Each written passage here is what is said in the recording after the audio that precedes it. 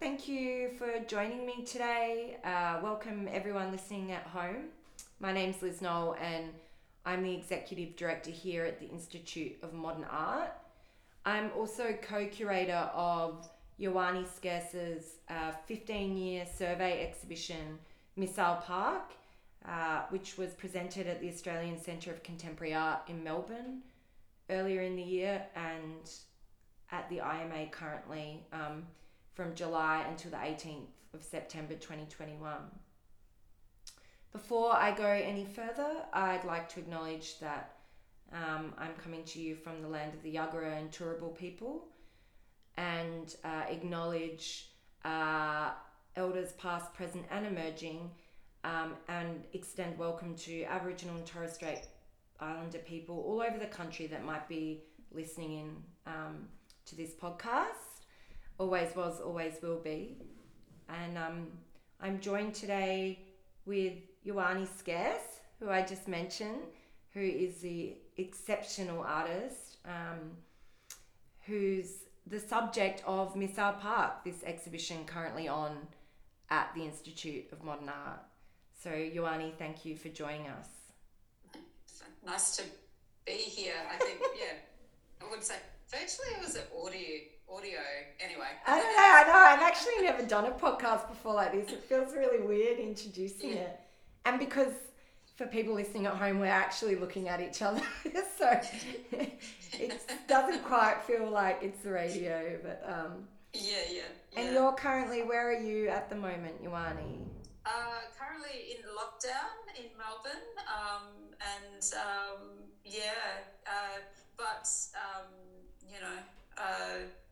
it's okay, I think. But I'd like to acknowledge that I'm on the lands of the Wurundjeri people at the moment, and like to pay my respects to their elders, past and present, and also I'd like to acknowledge my elders from the Wurundjeri and Nukunu people, particularly the women in my family, and my grandparents, Barwell and Fanny Coleman, who Barwell's in the exhibition actually. So yeah, it's wonderful having him in the galleries, looking over the exhibition, keeping a watchful eye out, smiling around. Yeah. So so we're really lucky. I mean, it's such a gift, I think, to have this exhibition on here at the Institute of Modern Art. And your work hasn't been seen in Brisbane for a really long time.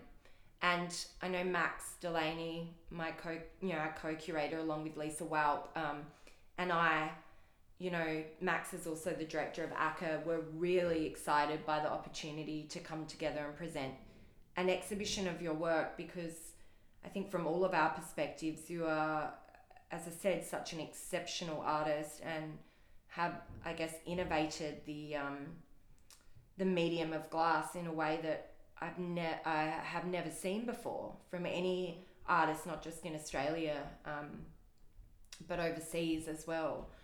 And so it's been a real joy to work on this project. And a bit of background, I guess, for everyone playing along at home is that Ioane and I both are from, well, no, we're not from, but lived in Adelaide for many, many years and have known each other now for probably, how long do you think, 12, 15 years?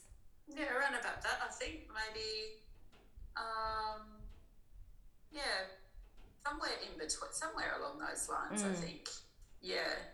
Because we both met when you were working at Tandanya. Yeah, and in Adelaide, Yeah, and so as I tell people, I first saw your work, your really early work that's actually in the show What They Wanted, which is in Missile Park. I saw that work, 14, 15 years ago, whenever it was, a long time ago. And I've followed your work with great interest since then. And this is a project I personally have wanted to do for a long time. So thank you for, and to ACCA and to everyone that's worked on the project, Lisa, for making this happen. For me personally, you make it about me, but it's a bit of a dream come true to work with you on this scale. So yeah. Because we talked about it for a long time, hey? Yeah. Like when you were director at ACE Open in Adelaide. Yeah. So I think, like people often ask me how long I've been working on it for, but I think 2 years is sort of not is not that time frame. I think it's longer because I think we don't often incorporate the earlier discussions, which was like even maybe 2 years beforehand.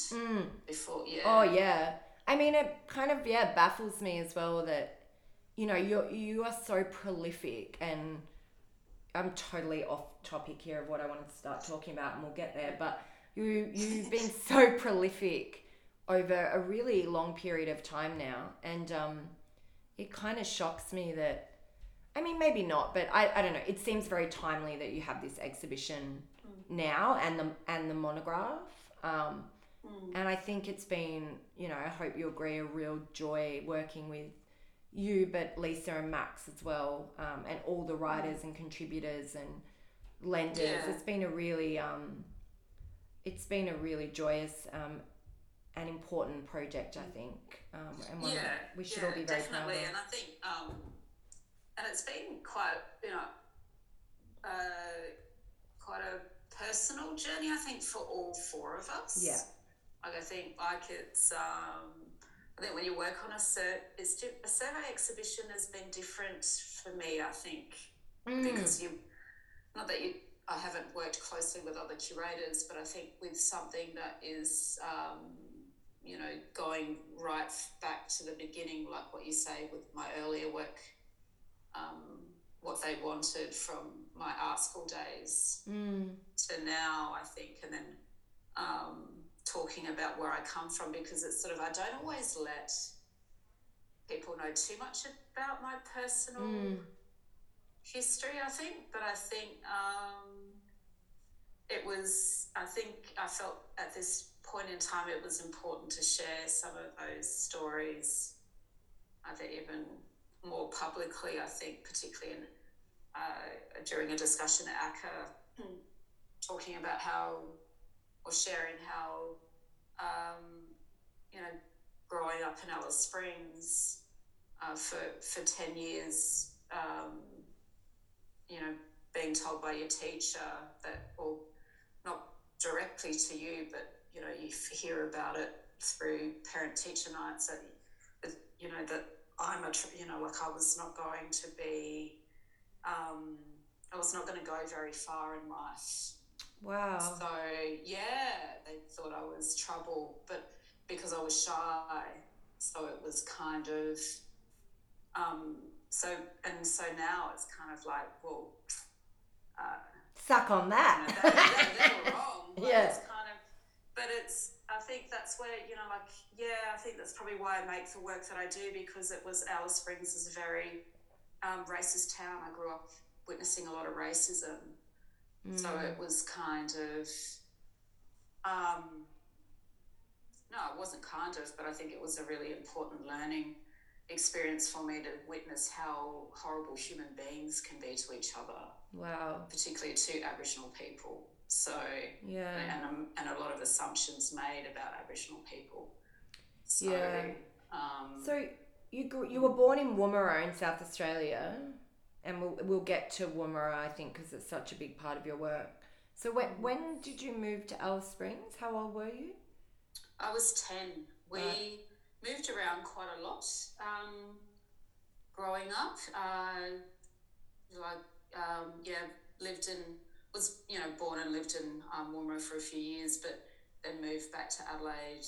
I think we left Adelaide for Hobart when I was 8, and then lived there for a couple of years, and then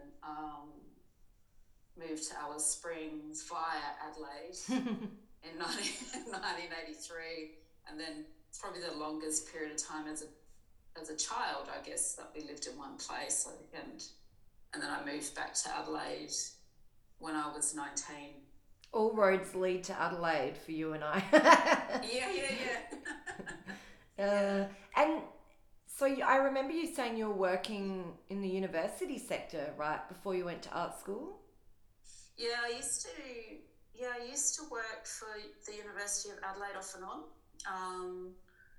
and yeah, it was. I think one of my first jobs at the University of Adelaide was in the research department in the building next door to the Art Gallery of South Australia, actually. And then I actually did a traineeship at Tandanya when I was like 23, I think. And then had to look for other work, so I ended up back at the University of Adelaide at the Indigenous Support Unit there, and then left that job to go to art school. Well, Tandanya, I think, is, a really important part of your career and who you are today. And, in some ways, mine as well. Tandanya is, the National Aboriginal Cultural Institute, and must be about 30 years old now. Probably older, in Adelaide on Kaurna country, and was a really important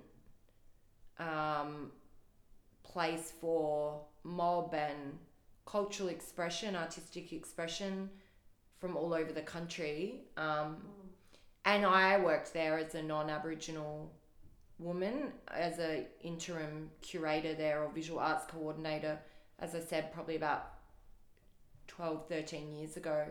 Long time ago now. And is Tandanya, I guess, there's always exhibitions on there, cultural performances, workshops. As I said, it really kind of encompasses, and certainly did then, the full breadth of, artistic expression. Was doing the traineeship there. Is that what first sparked your interest in art, or had you always been interested in art making as a child? Yeah, I liked art in high school, I guess, and I wouldn't call myself a drawer now these days, but I used to scribble a lot. When I was a younger child, and but it was like probably in my high school days that I was really thinking about art, maybe. But I think also I remember when I finished high school, some of the students that I knew were going on to like art schools in Victoria, and remember hearing stories of you can't, you're never going to make any money doing that, or but so it's sort of I guess I pushed it back in my head, I think. So it was always there, but then I remember when I worked at my last job at the University of Adelaide was I have to do something for myself, really, or I felt like I wanted to do something that no matter what it was, I think I felt like I couldn't be in that job for another 3 years. And I found out that the University of South Australia's School of Art offered glassblowing as a subject. So I was already sort of curious about glassblowing, because you don't really hear much about it. No, so I didn't know that. So you really went in there immediately to do glassblowing? Yeah. Wow. Yeah. I mean, how do you even get curious in that? I don't even understand, like how a young woman from, Alice Springs to Adelaide, I don't know, I grew up in Adelaide as well, I didn't know about glassblowing. I know that's a weird thing to say, but it's such a niche kind of interest, Yeah. I'm like, how do you even... I don't know, it's not like they had that Netflix, what's that glass blowing show? Blown Away. Blown Away, you know, like there'll be a whole generation of glass blowers now who've been watching Blown Away. But like, yeah, how did you even, I don't know, like, I didn't realise that. I thought you just went to art school, like, because you were generally interested in art and you somehow discovered art, well, glass blowing through the course. But it sounds like you really had a very clear idea that you wanted to get into glass blowing. Yeah, I was finding like I was looking at paperweights quite a lot, and then I found this vase in an op shop in Findon. Do you remember like the old salvos there on? No, in Findon? No, they used to. They've moved it now to Grange Road, but there used to be this amazing salvo store near the Commonwealth Bank on Findon Road. Oh yeah. And then there used to be this other little op shop around the corner, and that's where I found this purple and clear vase. And I knew that it wasn't machine made, so it was handmade. And I was really curious. It's an odd thing. It's an odd, it's an odd shape, really. And I was curious about how they made it, whoever made it. And so I started looking at glass blowing, and I think back then, like it was like early 2000, because I started art school in 2001.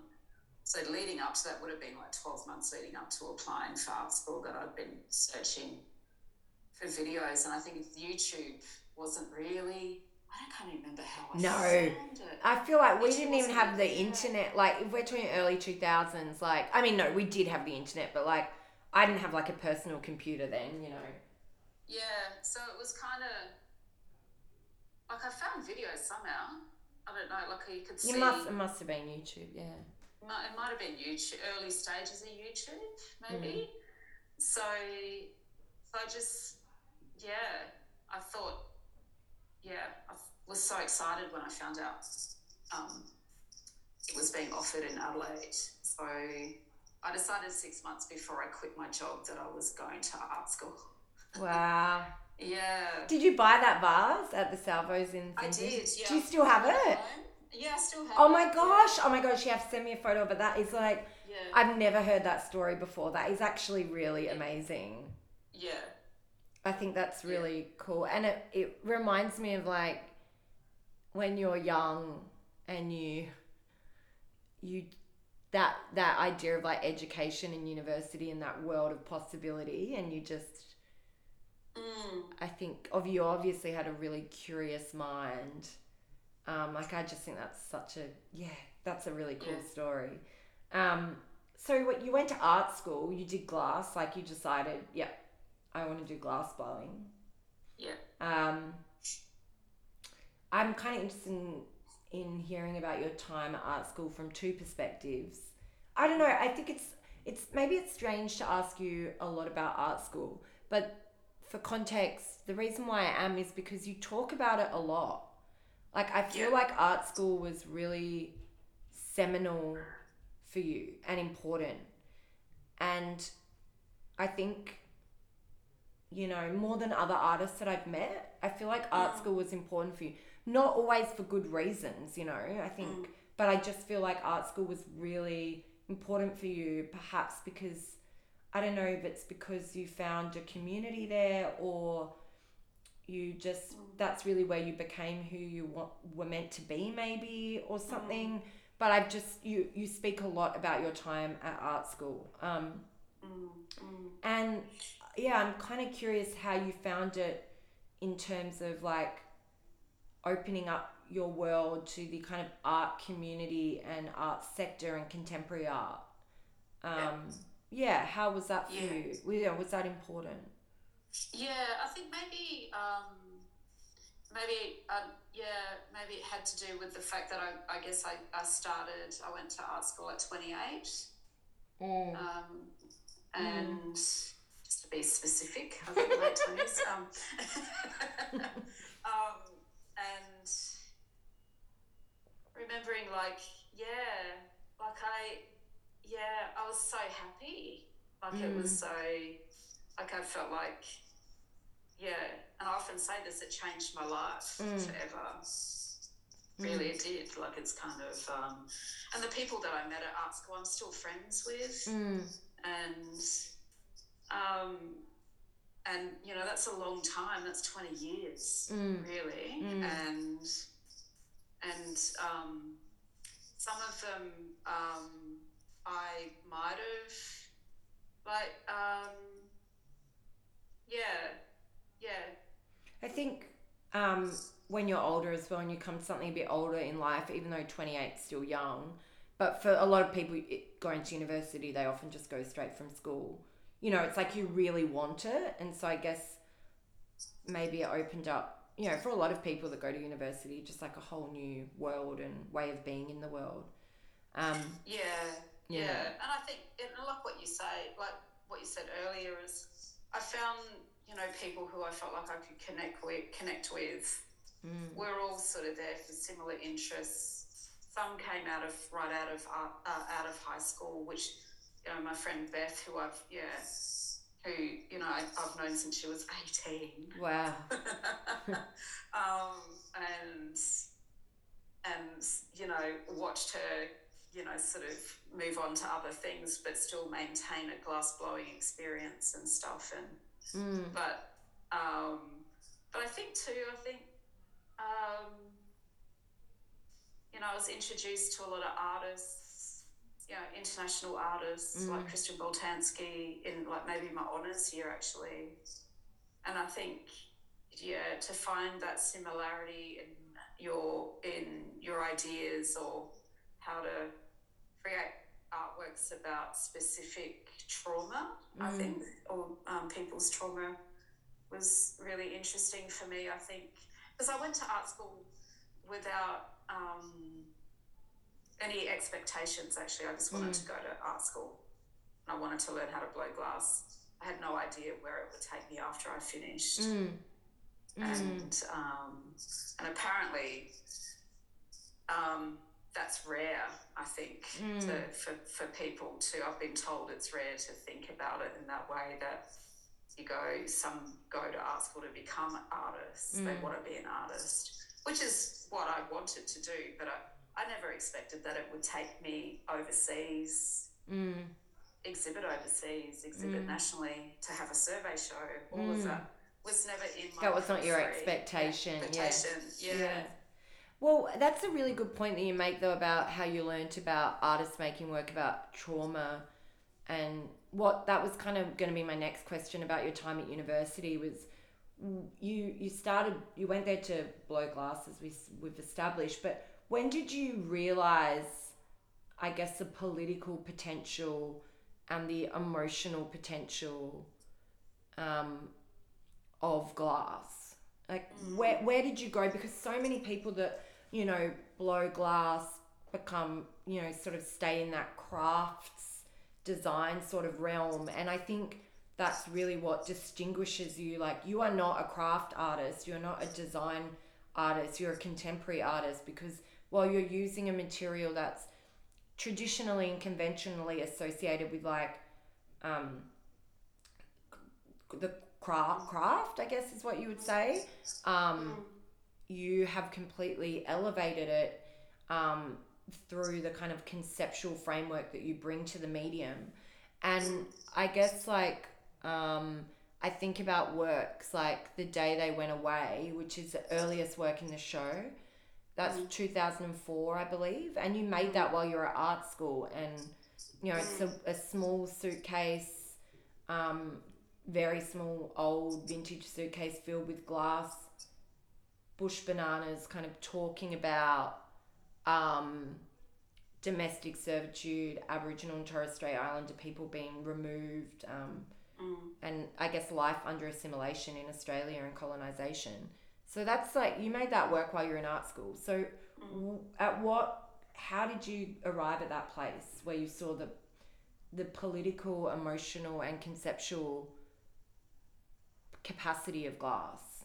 I think it probably wouldn't really, have happened, I think, for me earlier in my degree, but I think it would have, I think I started making that type of like work in my third year and my honours year, I think. And because I went on to do honours because I felt like I hadn't finished Right. my research then.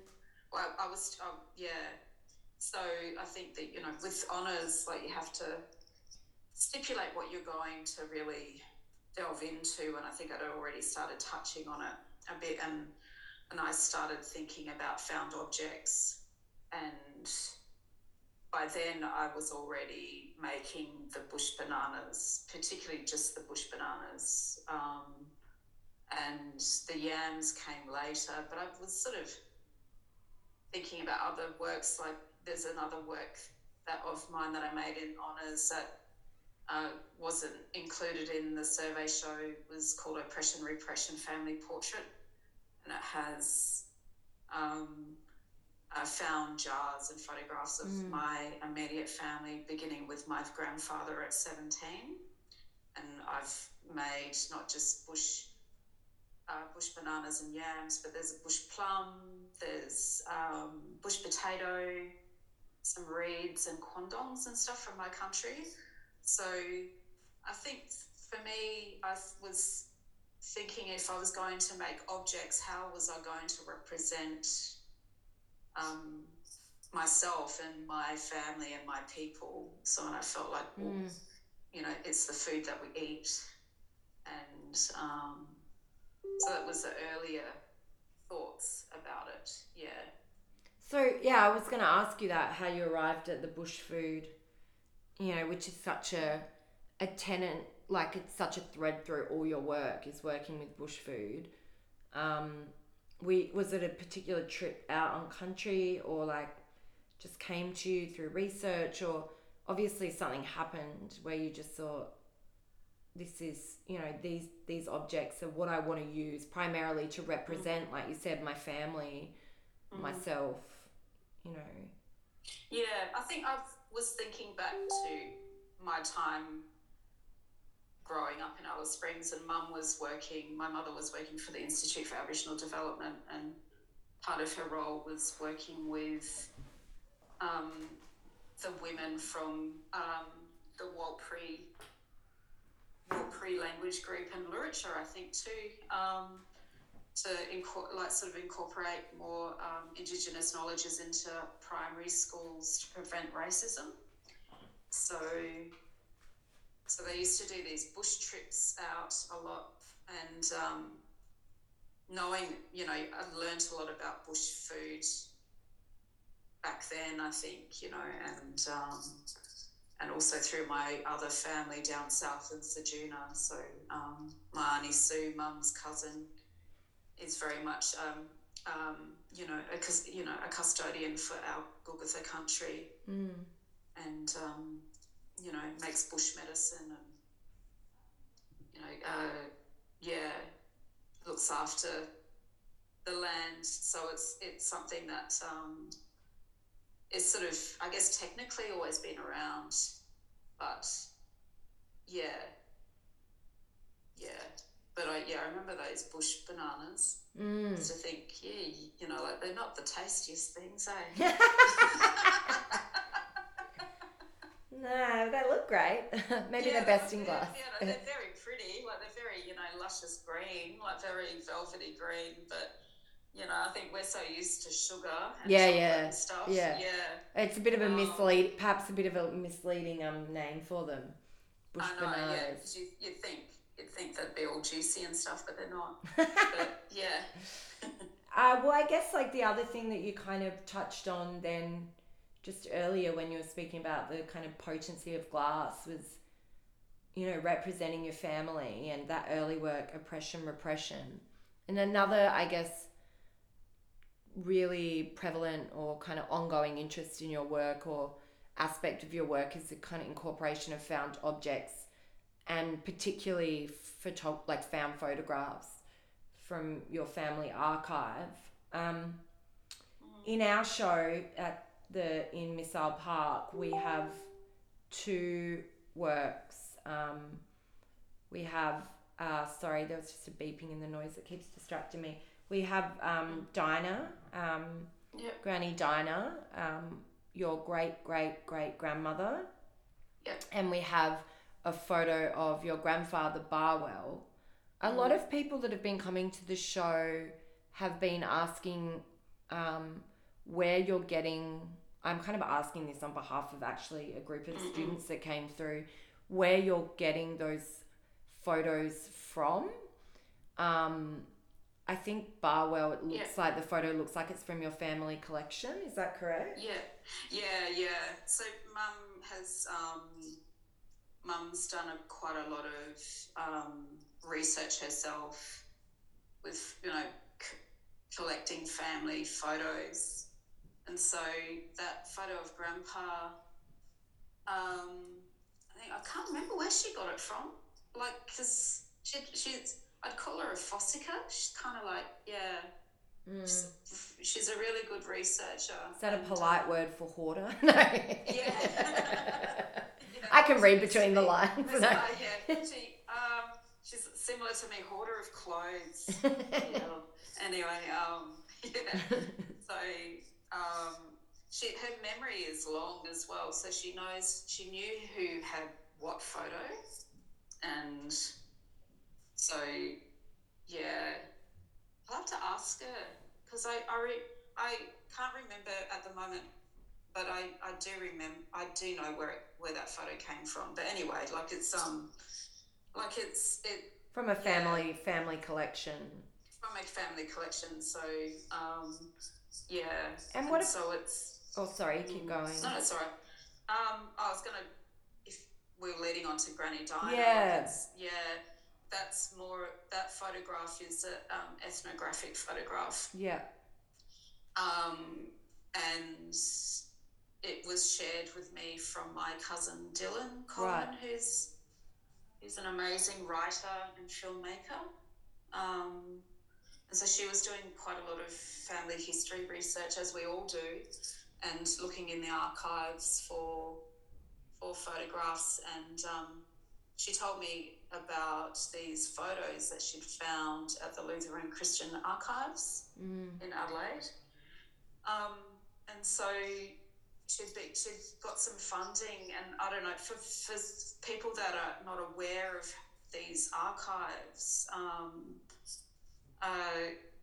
or how they operate, actually, they take all these photos, and they've got all these photos there, but if you want a digital copy of your family member, they make you pay for it. And so Dylan had to pay all this money to have all these digital copies of our family, so she shares it with all of us. It's outrageous. So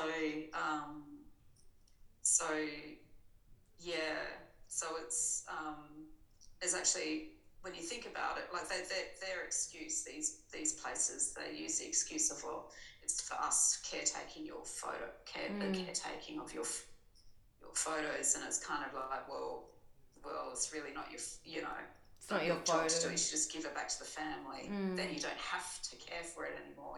It's So you can tell that it irritates me a lot, but it's but in saying that, it's kind of like, I feel very fortunate to have Dylan doing that, and we have a photo of Granny Dinah, and despite the conditions that photograph was taken in, like we have her. So it was really important that I think I honour my family when I talk about them. People need to know what they look like. So, and I think that's very powerful in those words, Granny Dinah looking over us all. And as someone that's known you for a long time, it feels really amazing to see your family. Yeah. I always say, I think I've said it, maybe I say it all the time anyway, when I talk about those photographs and the other work that I made called Remember Royalty, with a lot, like my grandmother and my great grandfather, and my great grandmother and her family as well, that we're very good looking. So yeah, absolutely. Papa Willie's so handsome. So was my grandfather. Like, Barwell, so, yeah. yeah. Good So genes, it's beautiful looking family. family. Yeah. So I feel very proud to show them off. Like it's, Yeah, yeah. definitely. Yeah, it's really, I mean, I think what you said earlier at the start of this podcast, this talk about how you've shared a lot on this through this journey, through this exhibition. And like, I think we said, you know, at the start, it's been a really amazing experience for all of us as curators and the artists in different ways. You know, as I said, for me, it was like kind of a bit of an achievement unlocked. For you, it's been a really important journey for sharing more about your family, and for me, as someone that's known you for a long time, I've learned so much about your life and your family, and I just want to take this moment in the middle of the talk to thank you for that, because you've been very, very generous and open, and taking Max and Lisa and myself out on country on a road trip all across South Australia, and that's been, you know, yeah, a real privilege, and Yeah. I'm very grateful for that, so thank you. No worries. Yeah. I want to pivot a bit, a buzzword of the pandemic, we've got to pivot, but I want to talk about architecture. You're always putting up cool photos on Instagram of brutalist examples of brutalist architecture, and your work has, you know, started off fairly small scale, as it often does when you're, you know, an emerging artist or you're at art school, and over time you've really scaled up. I mean, you know, in absence of the huge, what it wasn't, 9 meter tall commission for the NGV, being the kind of, I guess, literally biggest example of your work, and then the commission for ACCA and IMA for Missile Park, called Missile Park, being an example of how you've translated, I guess, architecture and architectural structures into a gallery space. I think what's really compelling and strong with your work is that it's emotive and powerful at all scales, which is really great, because, you know, I think a lot of the time, you know, artists can just make something really big to give it more power, whereas I think your work is just as I said, emotive at a really intimate scale. It works both ways, you know. But I want to, like, how did you get into architecture? Like, where did this interest come from? And what are you interested in it? What interests you in it from, like, the perspective of your art practice? Yeah, I think I guess it's a good question actually, because I think it has a lot to do with my working relationship with Mikhail Roderick, and he's an architect. I met him when he was studying, his masters at the University of Melbourne, and I met him through my gallery at the time, and because I was invited to make the first Blood on the Wattle, the coffin, for a collateral event for the Venice Biennale, and the gallery manager at the time said, "I know this person, who could probably help you fabricate this coffin." So I've known him for 8 years. Wow. Maybe longer. What's it, 2013? Nearly a decade when I think about it. And so when we'd start talking about architecture, and he's worked with me on some other, like he's mapped the atomic clouds, Thunder Ending Poison and Death Zephyr and Cloud Chamber. So it's kind of like we talk about, and other public artworks as well. So he'd shared with me these um, these architects, and particularly he introduced me to the Spomeniks actually the in the former Yugoslavia. So I think um, so it's sort of, I thought, and I think for me, the brutalist architecture I find really interesting. I think, and maybe it has a lot to do with the material of concrete, but also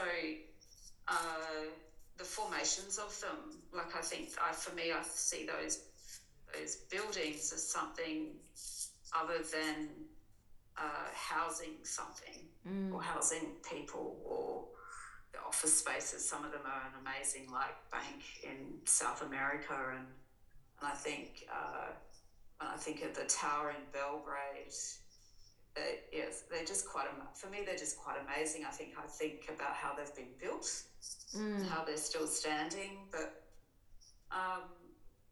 and I've also, I think, and I'll say this quite openly, like, it's I love sci-fi. I love old sci-fi movies. I'm a big fan of Star Wars. I love how you said that like it's a confession. You're like, look, I'll say it openly. Okay. Because I think I'm just a big sci-fi nerd. Because I see something, like I said to someone recently that, these buildings remind me of like maybe Transformers, or they might come alive eventually, or maybe what happens to them after dark.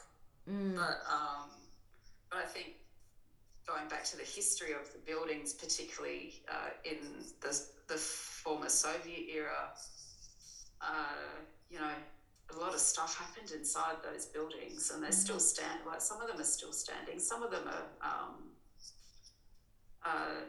not looking so good these days. But I see architecture as another form of being creative. And particularly within absence, I think